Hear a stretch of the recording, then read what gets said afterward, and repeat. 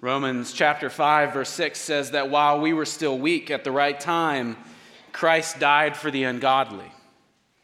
For one will scarcely die for a righteous person, though perhaps for a good person one would dare even die. But God shows his love for us in that while we were still sinners, Christ died for us.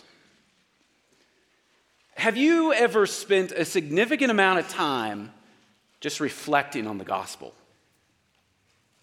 You ever spent time meditating on the ins and outs, the particulars, the large scope and the details of the gospel? The reality that the one true holy God is not abandoning his people, but has rescued them by Jesus' death and resurrection for himself. Have you ever meditated and thought about and considered the liberating effect that even though men and women are separated from God in our own sinfulness, the Holy Spirit awakens dead hearts, hearts that are seen by the Scriptures to look like stones. And yet the Spirit involves himself in such a way that stony hearts become warm and receptive hearts to the mercy of God. And in repenting or returning, by you taking that action of calling on God, receiving God as your Savior, God accepts you. Think about that. You, a sinful, naturally sinful person, in God's grace and God's love, you are accepted by God. The Bible says that you are justified by God. God declares you justified. He doesn't think about your sin, but looks at what Christ did for you. Do you ever think about that? And does it change the way you think about everything else? Ephesians 2 says, "For by grace you have been saved through faith, and this is not of your own doing. It's the gift of God, not a result of works, so that no one may boast." It's really incredible to think about all those gospel passages that so clearly tell us all of what God has done for us despite ourselves. We have nothing to boast in. He's so gracious and kind that he's involved himself so heavily in our lives that he saves people. That truth changes everything. And again, we see in the Scriptures particular truths of that gospel under attack. And it's not amazing that they're under attack. Of course they're under attack. But what's so incredible, we would see on this side of Scripture, it's incredible that people hear those attacks. They listen to the assault. They take it inside and they start wondering, well, maybe that's true. Maybe the gospel that saved me isn't all that there is to be. Maybe there's more that I have to do, or maybe less that I have to do. One of my favorite things to consider or study or listen to other people preach about is that God has justified people by their faith alone, not by their works. We aren't doing things for ourselves in order that God may be satisfied, but he was satisfied by Jesus and Jesus' works. Justification is God's loving and full deliverance from the wrath of sin of all who believe in Christ. This is not anything worked out in them or done by them on their own account, but on the account of the obedience and the satisfaction of Christ's work. It's an act of God by which he fully acquits us all from our sins. And it's amazing to think that we could never do this on our own, yet he does all of this for us. But can you believe, after hearing this, and maybe many of you agreeing with this and knowing this and taking it in and having your life fully transformed, that people are swept up into practicing the opposite? In one of the first doctrinal conflicts in church history, we see a battle royale of Judaizers against believing Gentiles.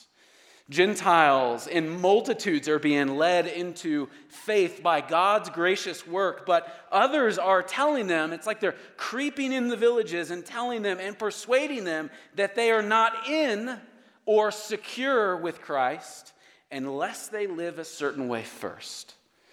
Or to the fullest extreme, unless they practice physical circumcision. So what we'll see in our text tonight, or what I hope to expose to you from our text tonight, is that Paul writes to people he knows. Or what Paul is writing to people he loves. Paul is writing to people who he has great concern for. And Paul's also writing to people who in many ways know exactly what Paul is going to be writing about. And he's writing in effect to correct them quickly and strongly, to remind them, to refresh them that they are not justified by works. So stop hoping in that. Stop resting in that. Stop listening to people who say that they're preaching a different gospel. There is no other gospel but the one true gospel from the Lord. So when you think about kind of the context of this passage or the tone of this book, you might be led to think that, well, in Thessalonians, Paul has this very kind personality of encouraging Christians. And in Romans, he has this I would say, an even kill, like just wonderfully calm explanation, but almost with a lot of volume behind it. And here we have in Galatians, we have Paul in this short letter that you can read in one sitting, this power punch of the glory of the gospel. Nothing about the gospel that they had previously believed in had been done away with. And he's telling them that the rumors, not only about the gospel of which he had previously preached to them, but also the reality of his authority to give them the gospel, or his authority as an apostle, that hasn't changed either. So what we have are a bunch of people who had previously said that they believed in the gospel, hearing two things. One, they were hearing the wrong thing. And then two, Paul isn't necessarily who he says he is. And you should listen to us instead of listening to him. We have a unique truth to tell you. So I want you to see in this passage that the gospel is under attack. And Paul is defending it by saying that the gospel is from God. It's not under the authority of man. And it distinguishes itself from other false gospels by aiming its credit at God's glory, not man's glory. So I want you to turn to the book of Galatians. I tricked you by reading Romans first. The book of Galatians in the first chapter, and I'll be reading from verses 11 through verse 24. So in the book of Galatians, God's word says to us, "For I would have you know, brothers, that the gospel that was preached by me is not man's gospel. For I did not receive it from any man, nor was I taught it, but I received it through a revelation of Jesus Christ. For you have heard of my former life in Judaism, how I persecuted the church of God violently and tried to destroy it. And I was advancing in Judaism beyond many of my own age among my people. So extremely zealous was I for the traditions of my fathers. But when he who had set me apart before I was born, and who called me by his grace, was pleased to reveal his Son to me, in order that I might preach him among the Gentiles, I did not immediately consult with anyone, nor did I go up to Jerusalem to those who were apostles before me, but I went away into Arabia, and returned again to Damascus. And then after 3 years I went up to Jerusalem to visit Cephas, and remained with him 15 days. But I saw none of the other apostles except James, the Lord's brother. And what I am writing to you, before God, I do not lie." And then I went into the regions of Syria and Cilicia. And when I was still unknown in person to the churches of Judea that are in Christ, they only were hearing it said, "He who used to persecute is now preaching the faith he once tried to destroy." And they glorified God because of me. So I think what we will see in this passage, or what I hope you will see in this passage, is that the gospel itself is under attack in this area. But not only is the gospel under attack, but also the authority of one of God's apostles. He too is under attack. And I think what's happening is you have in verse 11 this hanging thread that allows Paul's argument to be released out from under it. So just to recap, in verse 11 it says, "For I would have you know, brothers, that the gospel that was preached by me is not man's gospel." So what I think Paul is doing is in three ways giving a proof or a couple of proofs of the gospel. And when I say proof, I know some antennas are popping up. You're thinking, I do not like geometry. And that is so sad because geometry is wonderful. You know, wheels and triangles and squares and all that, volume and whatever. I've forgotten all the equations. But one of the most annoying things that I remember from geometry is you actually had to prove your answer. You couldn't just look at it and go, it's about 5, or there are 4 sides to a square. Everyone knows that. You actually had to prove it using different methods and different equations and showing your answer. And so what I think Paul is doing is not just saying something, but is backing it up. He's saying that the gospel that was preached by him is not man's gospel. And the first way he does that is by saying that the gospel is not of man, but is from God. So first, the gospel is not of man. There were many Gentile believers now in this area, something that would certainly raise the tension of either Jewish believers or Judaizers, people who were expressing joy in salvation, not by works, but singularly by the grace of God. They didn't have to do things in order to get into heaven because Christ had done all for them and had changed them to where they would see him uniquely. And that was giving great pause to many around them. But Paul is telling them that there is no standing that he would have with this gospel unless this gospel was from God. You can't have a true gospel if it's from man. So in verse 12 he says, "For I did not receive it from any man, nor was I taught it, but I received it through a revelation of Jesus Christ." So he's saying he wasn't learning this in any capacity, but he received it directly from the Lord. He didn't receive gospels from others. It was not from man, it was from God. But he would also, in some ways, and in other parts of the Bible, he would say, how could this be from man? For man is ultimately sinful.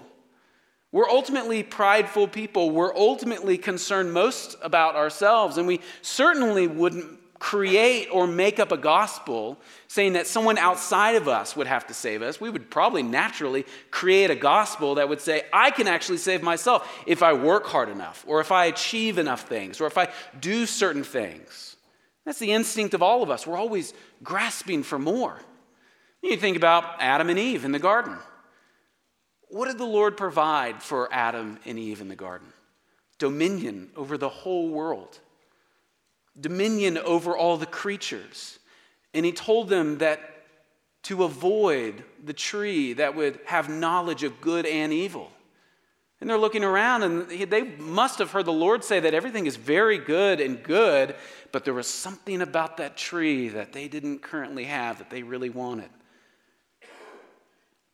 And we are the same way today. There's always something that we want to do for ourselves. But the gospel is different in that acknowledging that we can't do everything or anything on our own accord because we naturally are inclined to sin. Nor would we ever create a gospel that would have judgment against us. I mean, one of the important and scary, honestly, things about the reality of God's grace is that it also has God's righteous judgment alongside it. Man wouldn't create that. It has to be from God. Putting faith in ourselves is what we would do. But the gospel that Paul is preaching is actually putting our faith and our hope in God. So there were other people around him who were undermining Paul. They were Judaistic people who were influencing others by claiming that by works and by righteous deeds could man enter into God's good graces. And they were doing this by claiming this is actually what the Old Testament scriptures, what we would call the Old Testament scriptures, what the scriptures would teach. But ultimately, historically, they weren't even correct on that. It would be like saying, hey, I want you to tell me all about the book of Ephesians. And you hadn't even read the book of Ephesians, but you had read a couple of commentaries about the book of Ephesians.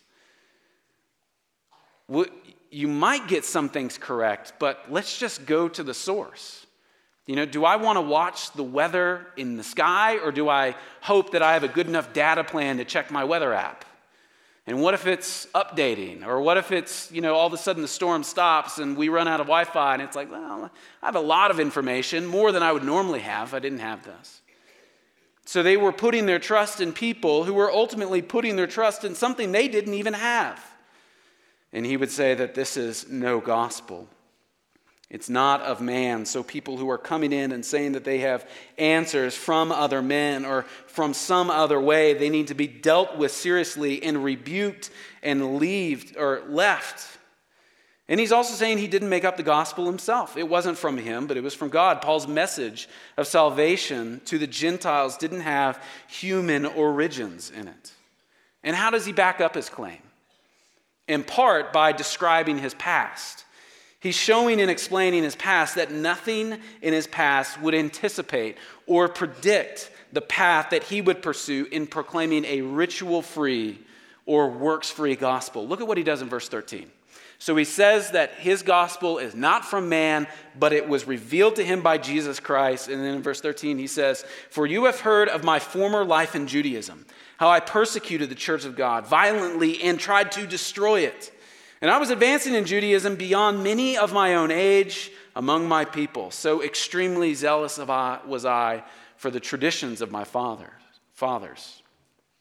So he was grounding, in effect, his explanation of why his gospel was not only not from him, but it was from God, by just asking them to look at who he used to be.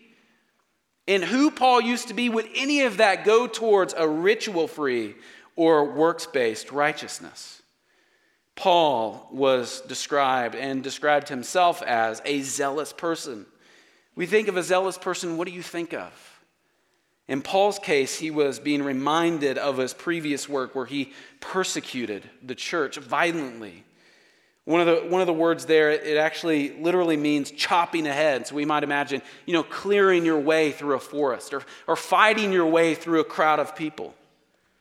The violence that he would invoke on God's people was tremendous, and he tried to not just remove the church from a political sphere, a social sphere, but he tried to destroy the church. He hated what they stood for. He hated what they were doing. If you just are reminded of what happens in Acts 8 and through Acts 9, Paul, most easily described, was a bad, bad man. Like, you did not want to get in his way. You might be reminded of old westerns where the bad guy would come on the scene and the sound would change and it would get a little bit dark and they would always come in from the left, because apparently that's what happens in films when bad people come in a scene. Paul was known by people around him as a violent persecutor of the church, and he's saying nothing about his past would cause him to make up a gospel like he's preaching. And he was not only a persecutor, but he was a religious fanatic.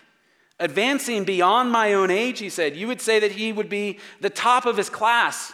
The later text that he would describe himself in Philippians 3 says that he was circumcised on the 8th day. He was fully Jewish, from the tribe of Benjamin. He was the Hebrew of Hebrews. He was a pure keeper of the Pharisee law. He had tremendous zeal, and when it came to how well he kept the law, he described himself as blameless. And the way that these letters would be circulated, if there was any blame to put on him, people would have said so. So he is the best at what he used to do. In another letter, he refers to himself as a blasphemer against Christianity, a persecutor, a violent aggressor. He was progressing in all of this, developing immorally and spiritually beyond any of the people around him. And from the passage that Ryan preached this past Sunday, he lived as a Pharisee according to the strictest sect of his own religion.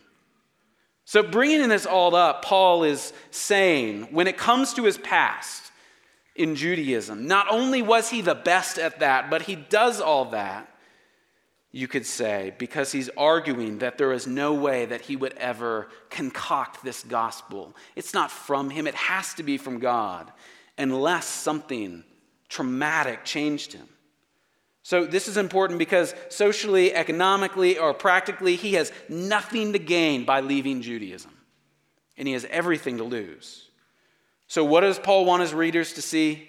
That his message, his new life, what he's defending with all of his life is only the result of a divine intervention. It's not from the inside of him. It's not from other people around him, but it's from above. The gospel that gives him, the gospel that he gives is the only gospel that can save, and it's from above. So I just want to simply ask, if you're here and you're not a Christian, do you honestly ask yourself what you believe? You probably do in certain ways. Do you ask yourself where it comes from? Maybe. Do you ask yourself what that's going to get you in life? And every time you go to a funeral or you hear about someone passing away, does that make you wonder about what you believe and where it came from and what it's ultimately going to become. Friend, I just want to invite you to understand and hold to the gospel of Jesus Christ. There is nothing inside of you that can save you. There is nothing about what you do that can ultimately justify yourself before a holy God. In the minute details, we are sinful. In the big scope of things, we are just not good enough. And so I just want to encourage you to think about what the gospel is. Jesus invites people to the gospel. He invites people to the gospel who are so far off, and you might think of yourself as way too far off or not understanding enough.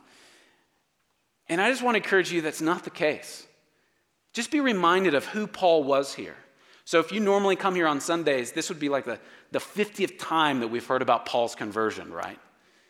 And every time I'm just reminded and refreshed of the mercy of God up against the sinfulness of man. And friend, you are not too far off to see God for who he is. And you are not too far off for God to save you if you call on him. So Paul says that the gospel was preached by him as not man's gospel.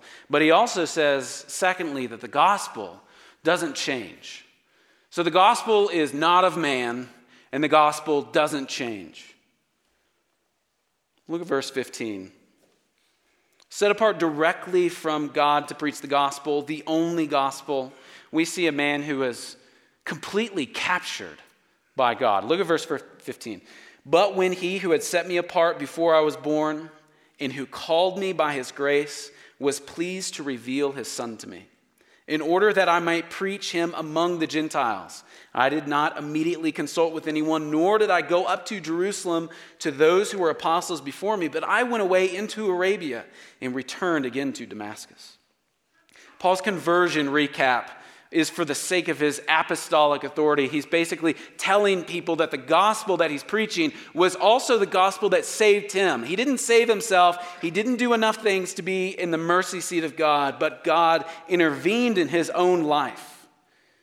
And then he explains where he went after that, but almost like you would take, some of you might actually take, your Bible on your phone or on your iPad and like zoom in on different pictures or zoom in on different texts if you're having trouble reading things. There are so many amazing punches in these couple of verses that I want to biblically zoom in on a couple of these, because I think in understanding these kind of big doctrinal issues, it actually explains why he goes from, the Lord saved him to then all of a sudden he goes to Damascus and all these other places. Look at verse 15. It said, but when he who had set me apart before I was born. Something huge is happening in Paul's life here biographically. You see God specifically knowing him before he was even born, setting him apart for God's own use. And to help people understand the Bible, sometimes we use words and we put them in categories that we call systematic theology, where we look at doctrines in part to understand what the Scripture says, but also in my opinion, most notably, we put them into certain categories because it greatly encourages us. It's so gracious and kind to see that God elects this sinner who was so far off. And that not only does he elect him and choose him, but he actually knew him before he created anything else. He had set me apart before I was born. This is so gracious and kind of the Lord. So in God's perfect will and plan, he chooses Paul from before all time. It reminds us of what's written about in Romans 9, where reflecting on passages from the Old Testament, it says, for God says to Moses, I'll have mercy on whom I have mercy, and I will have compassion on whom I have compassion. It does not therefore depend on man's desire or effort, but on God's mercy. And we see that Paul is saying that the gospel that I preached is from God. And another way to say that is God actually intervened in my life and knew me before I was even born. This idea of God knowing us and choosing us often is seen as something to argue over, but more than that, it is one of the most encouraging and humbling things about the Scriptures, that the all-knowing God knows people. And he knows you before you even knew yourself. He knows you before you even got mad at your mom when you were 3 years old. And under his own desire, he chose to love you and pull you close to himself. The verse continues and it says, "And who called me by his grace? But when he who had set me apart before I was born and who called me by his grace," we see this effectual call of God intervening in Paul's life. Now, the term effectual call, it's a 17th century phrase, and it was popularized in something called the Westminster Confession. Now, what I tried to do for about 30 minutes today is kind of put it in my own words, because I thought I could describe something that people long ago couldn't describe as well. But let me just read for you what they said, because I tried really hard. I'm like, you know what? They have good ideas. So all those, think about God's love as I'm reading this. Think about God's love particularly towards his people. All those whom God had predestined unto life, and those only he is pleased in his appointed and accepted time effectually to call by his word and spirit out of the state of sin and death in which they are by nature to grace and salvation by Jesus Christ. Now, how is this happening? By enlightening their minds spiritually and savingly to understand the things of God, taking away their heart of stone and giving unto them a heart of flesh, renewing their wills, and by his almighty power determining them to that which is good, effectually drawing them to Jesus Christ. Friend, there is no other way for you to go to Christ unless he summons you to himself. And that is really good news when we are reminded that we are sinful.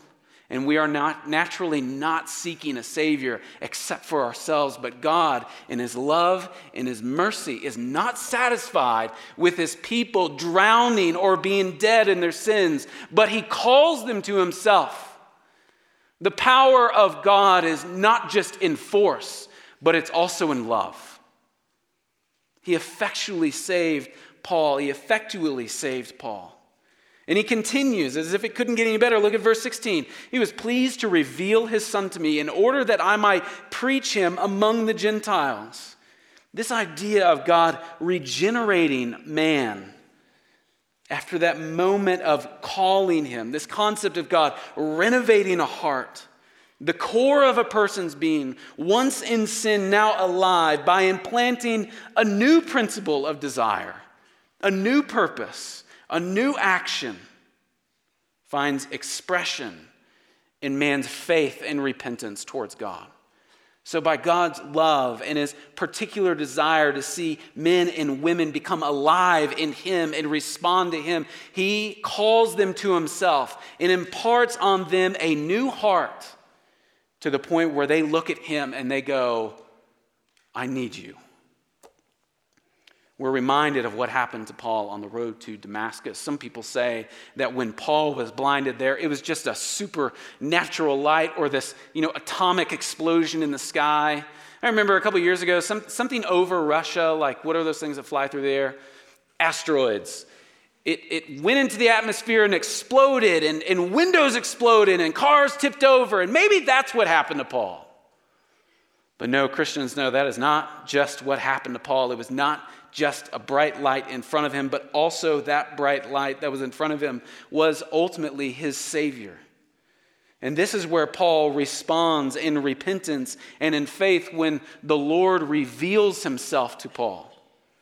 The revelation that Jesus gives him was not just light or insight, but the revelation was the gospel of Jesus himself. So we see here, just in a recap, we see that Paul was set apart, chosen from the womb, called, and Christ was revealed to him. Now, Paul is a unique character in all of Scripture, and you'd be in a danger zone to think that you are like him in many ways. But what happens here in Paul's capacity is actually not that unique when you compare it to what happens to other Christians when they were once dead and are now alive. I mean, those words that Paul is describing of what God did to him, just recap it for yourself. Verse 15, "And when he who had set me apart before I was born, and who called me by his grace, was pleased to reveal his Son to me, in order that I might be of service to him." If you're a believer in Jesus, that is your biography.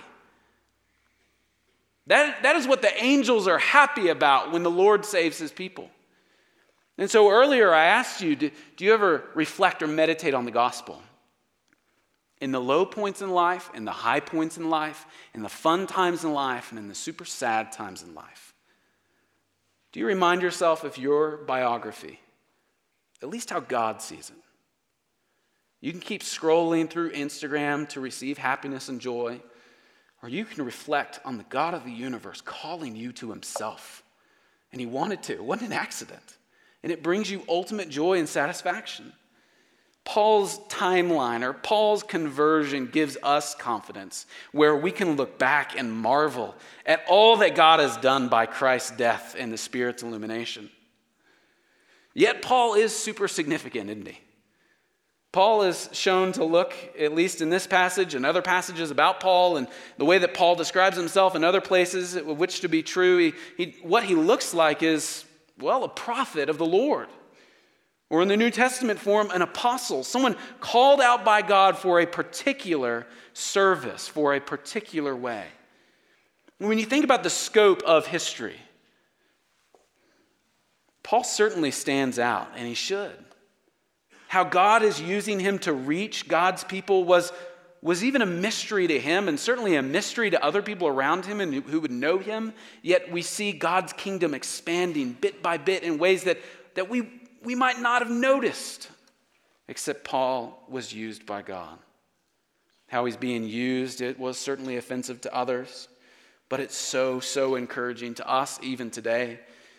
For the Spirit regenerated Paul's heart, revealed Christ to him, and guided him as he wrote letters to churches and set up churches and certainly outlined what churches should look like and what a Christian should look like and what pastors should look like. His letters encouraged people. They rebuked us where we needed to be rebuked. They enlightened the people of God. They clarified the particulars of the gospel.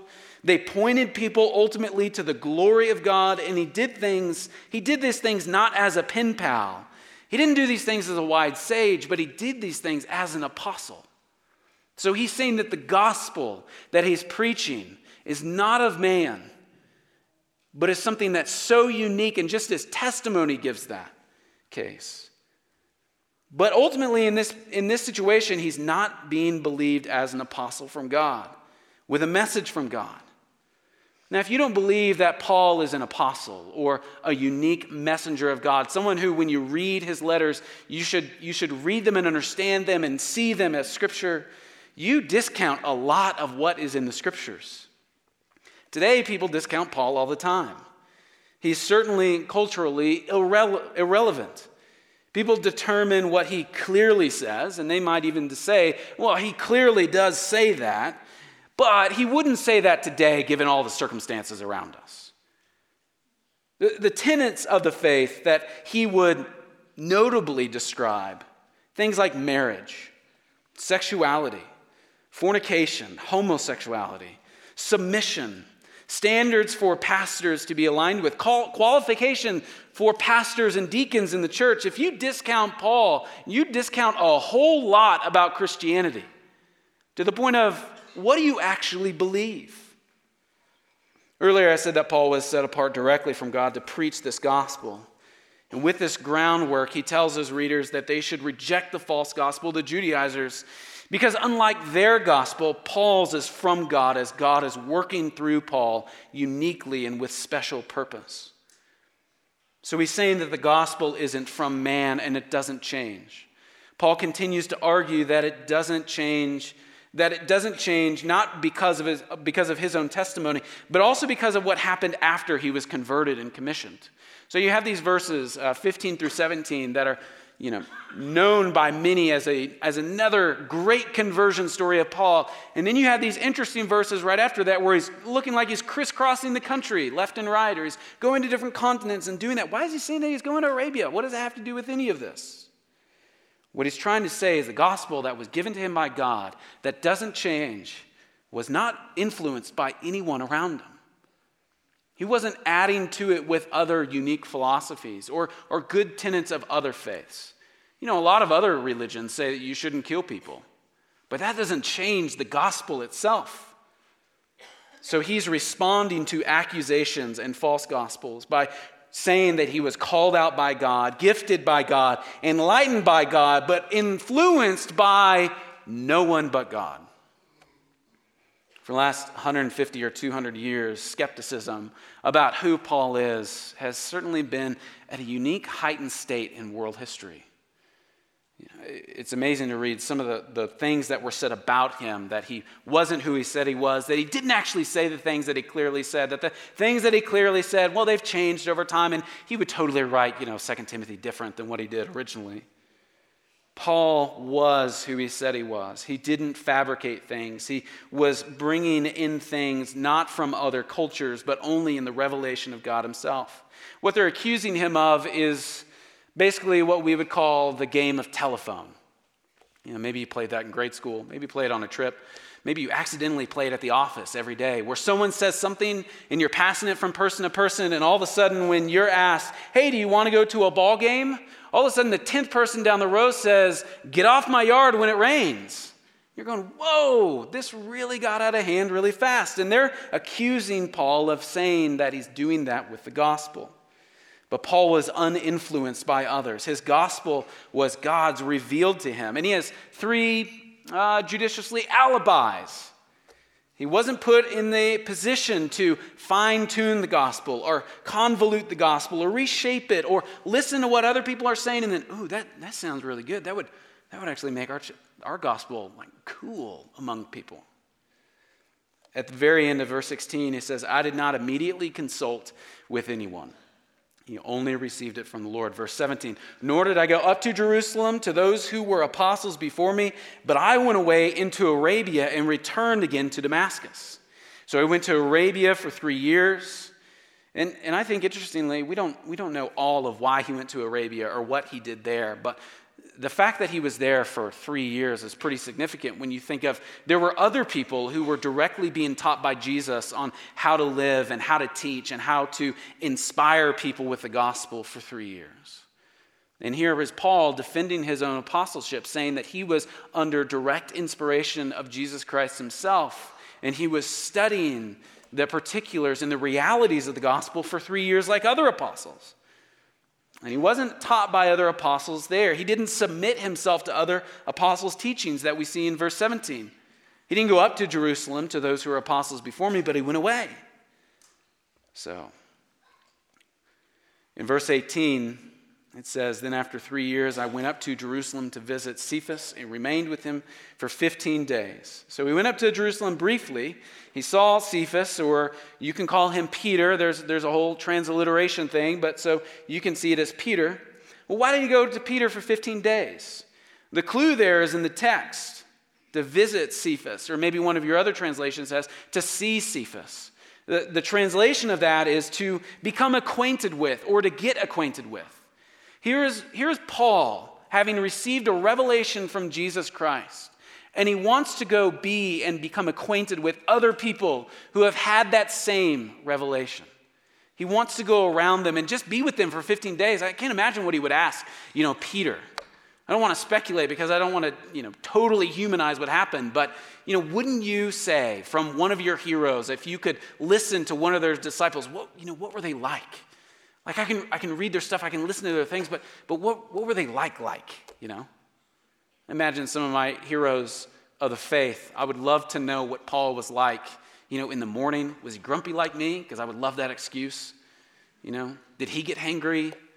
Did he love the buffet? Things. What was he like in totality? He knew Jesus as Lord and he saw him as fully human, but he wants to see what he's like. And don't we all want to be so close to Jesus that it completely changes how we're like?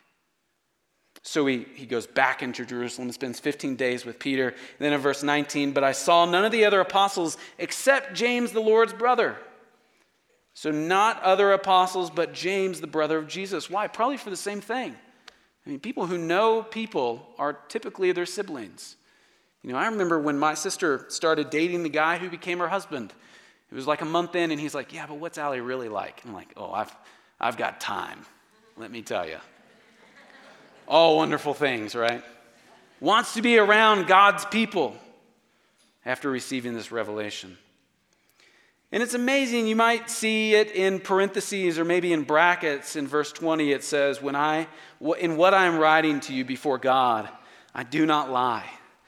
Here we see the humanness of Paul kind of come out in his letters. And Galatians is a fascinating letter to read because you just see a lot of energy coming out from it. So just to start a couple verses above, then after 3 years, I went up to Jerusalem to visit Cephas and remained with him 15 days. But I saw none of the other apostles except for James, the Lord's brother. And what I'm telling you, before God, I do not lie. This is a man who was accused of lying, was accused of being something he wasn't according to other people, accused of convoluting the gospel, of changing the things that Jesus had been telling people. And so he's willing to put an oath down under a challenge against anyone that what he's writing, he is not lying about. The gospel cannot change. The gospel is not from man, it's from God. And then he says he goes then to Syria in Cilicia. After Arabia, Jerusalem, time with Peter and James, the text indicates immediately that he didn't waste time in going to preach and to pastor there for several years, where ultimately Barnabas would join. So he's now unleashed on the Gentiles, bringing them the gospel that doesn't change. It totally transforms. It's not from man, but thankfully it's from God. And you might be looking at this with a skeptic's eye. I was doing this last night and, trying to think, yeah, but I want to really make this work. And I'm thinking, now, this is where you'll get a lot of me. So I naturally thought, well, what about cults? So one of my guilty pleasures, everyone has guilty pleasures, right? So maybe you listen to pop music and you don't want your friends to know that you listen to pop music, or maybe you actually like figure skating and you're not supposed to, but whatever. One of my guilty pleasures is reading about cults. I just find them fascinating. Like, why are you doing that, The county that I grew up in had the highest population of witchcraft in the state. So you're just looking at people in this suburban area going like, what is happening out there in the woods? Like, stop it. Like, believe in the gospel. Like, what do we need to talk about? That's why I thought about this. The gospel is not from man, it's from God. The gospel doesn't change, it's consistent. And I thought about Jim Jones of California in the 70s. The guy who Don't Drink the Kool-Aid came from. He completely believed that he was under the inspiration of God to tell people to do certain things. Or maybe David Koresh in Waco, who thought that he had a unique and specific revelation that was given to him, and it doesn't conflict scriptures, which it does, and then it's totally consistent with the gospel, which it isn't, but he was telling people the same things that Paul is telling people. It's from God, and it's consistent with everything else. But here's the difference. Another tenet of the faith and another proof of the gospel is thirdly, that it singularly and exclusively glorifies God. It does not glorify man. It does not bring fame or wealth or privilege to man, because it's not of our own doing that it even takes effect. It glorifies God. Look at verses 21 through 24. Then I went into the regions of Syria and Cilicia. And I was still unknown in person to the churches of Judea that are in Christ, and they only were hearing it said, "He who used to persecute us is now preaching the faith he once tried to destroy." Still unknown, Paul. Literally, his face is unknown, means that he hadn't been serving under the supervision of other Jerusalem apostles, but his message was still going forth. And it wasn't until 14 years later that he stayed in Jerusalem for a long time. And during this time, he could have made a name for himself. He could have tinkered with the specifics of the gospel to make maybe the churches that he was setting up more appealing to the masses. He could have adjusted it to appease the Judaizers and the Gentiles. Maybe you can have this situation in the church and you can practice that, and you guys over here, you can have this practice of the faith. But isn't it good that we all kind of worship under the same roof, even though we totally worship totally different things? He could have been seeking the appeasement of man, but no, even though these people wouldn't know Paul, they'd hear of him and God's work through him, and they would say, "He who used to persecute us is now preaching the faith he once tried to destroy." And truly a spectacular response is what's written there in verse 24, "And they glorified God because of me." Paul's reputation, once zealous for work, once a man who was outworking everyone to seek the appeasement of God, was so transformed by Christ and given a unique service in the church that he was preaching a gospel that was not from man, but exclusively from God. It was a gospel that cannot be changed because it's sufficient and it's good and it's whole and it changes everything about the people's lives in front of it. And so he argues to his friends, to people who he loves, that they need to hold fast to the gospel which is true. Because the consequences of not doing that are incredibly dangerous on their own soul. So friend, I asked if you considered the gospel at the beginning and again and again. Do you think about it? Do you talk about the gospel? Do you sing about it and pray about it? Are you directed towards God because he directed his love towards you? We are so encouraged every time we hear the conversion story of Paul because we know that ultimately, in defending himself and in defending in what he's doing, he is bringing glory and credit and honor to God. The particulars of the gospel glorify the Lord.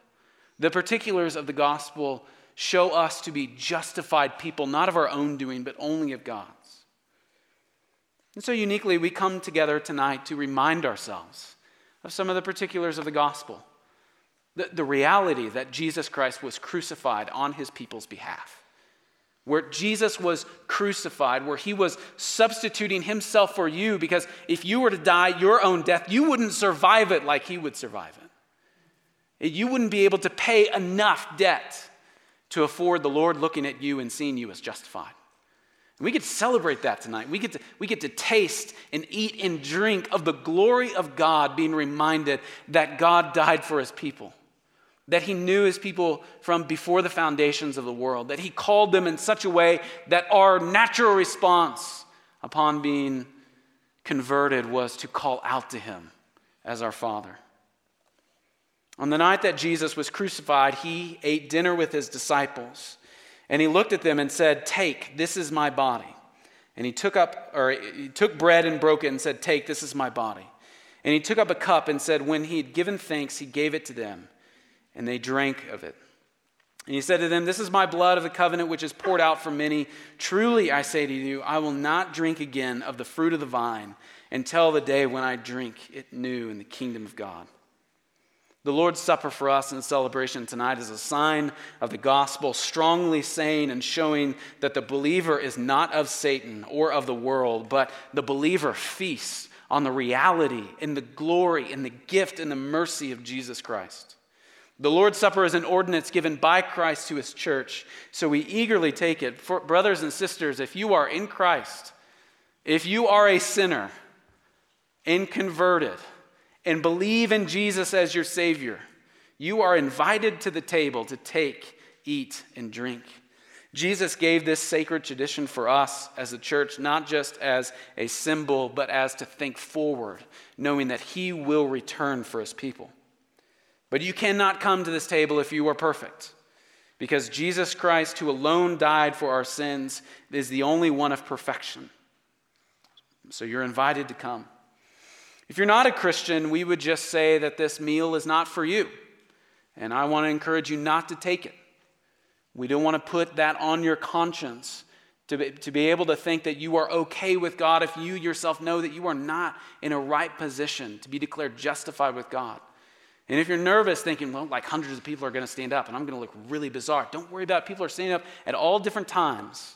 But as you're sitting there, think about the realities of the gospel. Think about what it means for Jesus to love his people in such a way that he actually died for their sins. And think about what would pay the cost of your debt in your sins. Take time to pray. Take time to consider. Think about who you might talk to afterwards about this gospel. For all of us who are going to come in just a bit, Drew will lead us in singing again, and we'll partake together. So there are several tables throughout the room. Go to the one that's closest to you. There'll be bread and juice there. Take the bread and eat it there, and then take the cup back to your seats. And in a moment, we'll all drink together. So I'm going to pray for us now, and then when I'm done praying, Drew is going to start singing and playing after a moment of silence. So during that time of silence, That's a time, as we're praying together, we're praying as a church, but during that time of silence, pray to yourself. Remember the sins that are forgiven. Remember the Christ that was given over for you. And remember that the tomb is empty, reminding us that it was fully satisfied on our behalf. So let's pray together. Father, we come to you tonight in joy and being reminded of your love for your people, and we are so grateful that we can be reminded tonight of your return for us. We thank you for what you have done for us through Christ. We are thankful to you by what you have done for us by your Spirit. We are thankful to you by how your Spirit continually points us to Christ. And God, we pray that in all of our lives we bring credit and glory and honor to you. So, Father, as we now take a few moments to pray, remind us of your goodness. Remind us of your glory. Remind us of the satisfaction that we exclusively have in you.